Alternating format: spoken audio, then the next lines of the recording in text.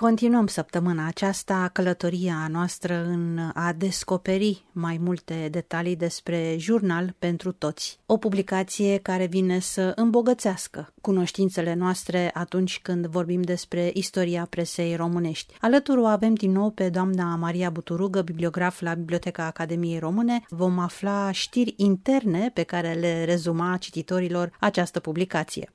După cum v-am povestit data trecută, vineri, 1 iunie 1879, este datat primul număr din primul și singurul an de vârstă al magazinului bisăptămânal ilustrat cu titlul Jurnal pentru toți.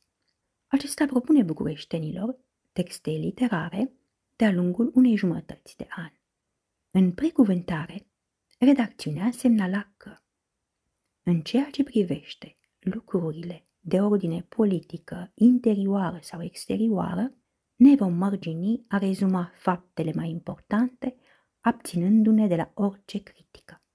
Rubrica din întru, adică din lăuntru sau știri interne, după cum li se spune acum, începe la primul număr al revistei cu aproape nimic nu vine să tulbure liniștea în care opiniunea e căzută actualmente. Și se încheie cu iată tot ce s-a întâmplat mai important în aceste din urmă zile. După ce evidențiază 6 idei.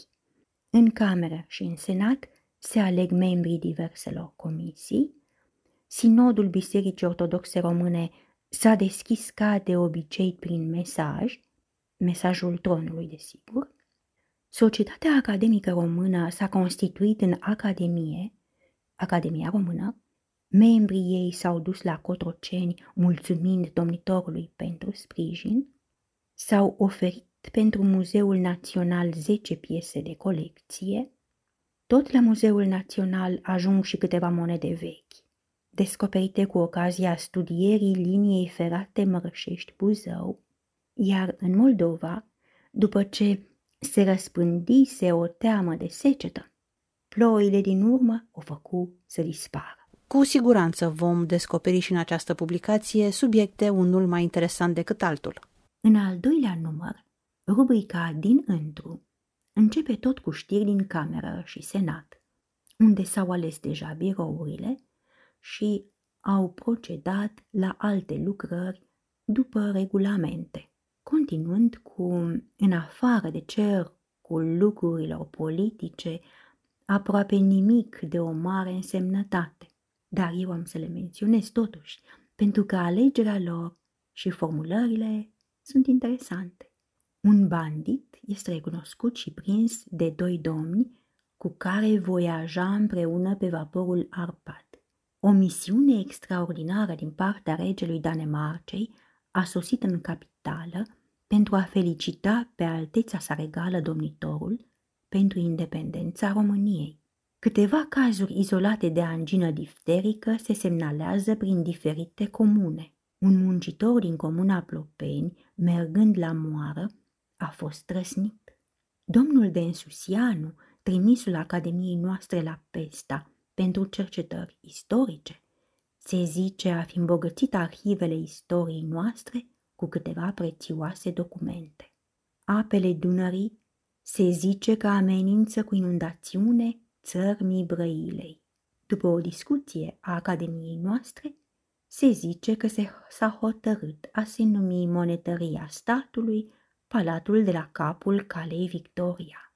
Un cadavru se zice a se fi găsit în o grădină din strada Moșilor. Dăm această știre pentru cei care le plac lucrurile tragice. Istoria Transilvaniei și a țărilor din jur pentru adulți și pentru clasele gimnaziale superioare e titlul unei cărți care a spăimântat pe unguri, scrisă de eminentul profesor din Blaj, domnul Beniamin Pop, și oprită de guvernul austro-ungar.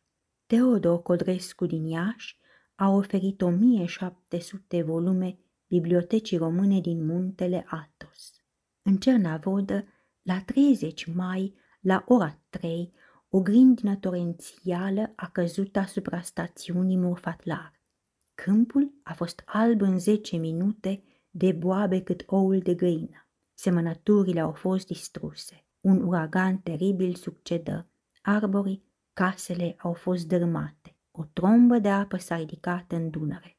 Cam atât la numărul al doilea și tot cam așa în continuare. Nu cred că au lipsit știrile din spațiul politic, nu-i așa? În primele numerele revistei, rubrica din întru începe cu știri de prin Senat și Camera Deputaților, după cum am aflat, unde se tot discută despre condițiile ca străinii să dobândească naționalitate română, incluzând sau nu dreptul de a cumpăra proprietăți rurale. Apoi, știrea politică importantă este formarea noului guvern. Joi 12 iulie ni se prezintă cum se zice că noul cabinet s-ar fi compus. Pentru ca duminică să citim: cabinetul s-a compus astfel precum l-am anunțat în numărul trecut. Era vorba despre cel de-al treilea guvern Ioncee-Brâtianu. În săptămânile următoare, știri politice la nivel înalt nu prea mai apar, din cauza verii, perioadă de concedii. În 12 august a sosit la București comisarul rus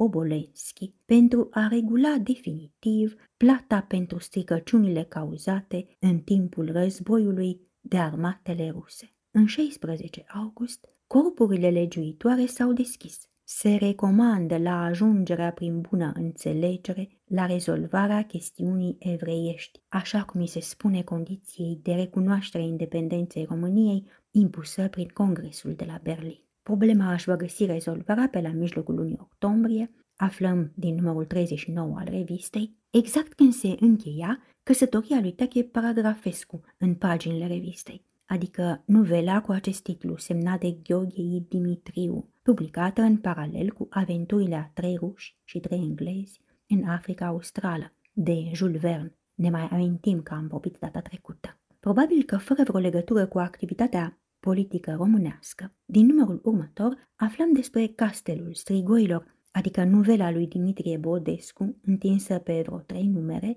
în paralel tot cu aventurile a 3 ruși și 3 englezi în Africa Australă. Pe finalul lunii octombrie, guvernul român se prepară a adresa puterilor semnatare ale tratatului de la Berlin o expunere a situațiunii privitoare la votul Camerei, la chestiunea modificării articolului 7 din Constituțiune. În 1 noiembrie citim că sesiunea ordinară a corpurilor legiuitoare s-a terminat la 31 octombrie, dar se crede că ea se va prelungi, fiind în ordinea zilei chestiuni grave pentru țară și legi economice reclamate de modificarea articolului 7 din Constituțiune. Una dintre problemele grave, menționată în numerele următoare, este răscumpărarea drumurilor de fier. În urma multelor și variatelor discuțiuni la care a fost supusă de ziaristică, opiniunea publică, încurcată mai mult, nu știe ce să creadă. Discuțiunile publice din cameră o vor lumina. În ultimul număr cunoscut al revistei,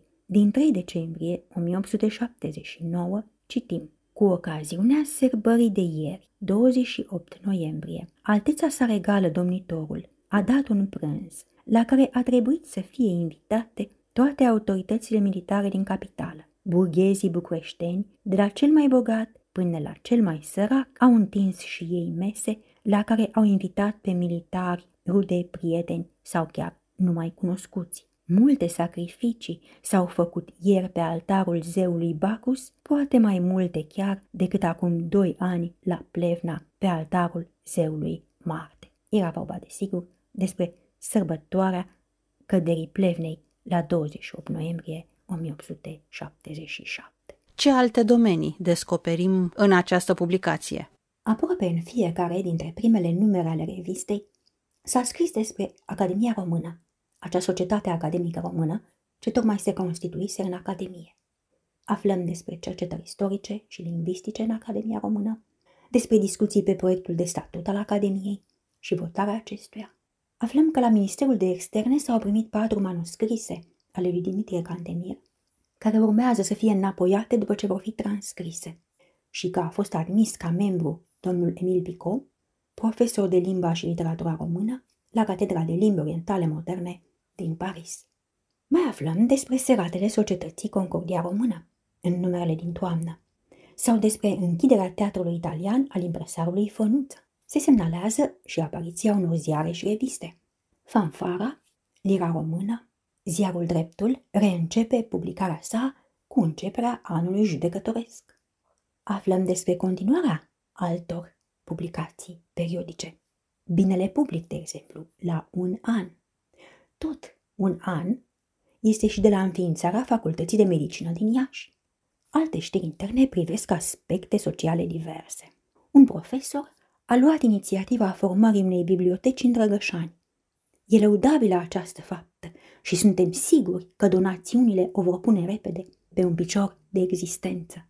În 11 octombrie, aproape întreaga țară este amenințată să sufere lipsa de grâu din cauza marelui export ce se face actualmente. După 2 săptămâni, aflăm că pâinea se scumpise. După alte 2 săptămâni, aflăm că pâinea s-a ieftinit și se crede că această ieftinire se datorește invaziei grânelor Americii pe teritoriul Europei. Despre starea vremii găsim semnalări, amenințări de inundații. Sunt aproape 2 săptămâni de când ploile, grindinile și trăsnetele nu ne mai părăsesc. Bucatele și viile devin pradă lor. Mulțime de oameni au căzut victime ale acestor tulburări ale elementelor naturii. Efectele lor devin din ce în ce mai înfiorătoare. Preluat din săptămânalul gălățean Vocea Covruluiului, aflăm că încă există pericolul de rupera șoselei de lângă lacul Brateșului și de inundarea acelor văi. Ieri ar fi fost porniți soldați spre a lucra la reparare. Podurile de a trecut înainte s-au rupt. Între bărboși și galați, comunicațiunea este întreruptă. Iată-ne și la finalul acestui episod, așadar, știri mai bune, mai puțin bune, știri de toate felurile. În zilele de 22 și 24 iunie, pe când în părțile dinspre câmp ploua cu abundență, în munții Dornei a căzut zăpadă, ceea ce a făcut ca apa Bistriței 3 zile să fie foarte rece, încât puțini din vizitatorii băilor au putut să-și continue cura. La începutul lunii septembrie, concursul de profesor pentru catedrele vacante din învățământul secundar s-a amânat pentru un timp necunoscut, din cauză că nu sunt încă pregătite programele cerute de lege după care să se țină examen. În ziua de 18 septembrie, domnișoara Emilia Saegiu, artistă în piano și absolventă a conservatorului din Viena, va da în sala Ateneului un concert. O tânără artistă română nu va putea fi decât cu frenezie primită de către publicul bucureștean. Și multe alte asemenea scurte știri dinăuntru semnalează Ziarul pentru toți. Despre știrile din afară vom vorbi data viitoare.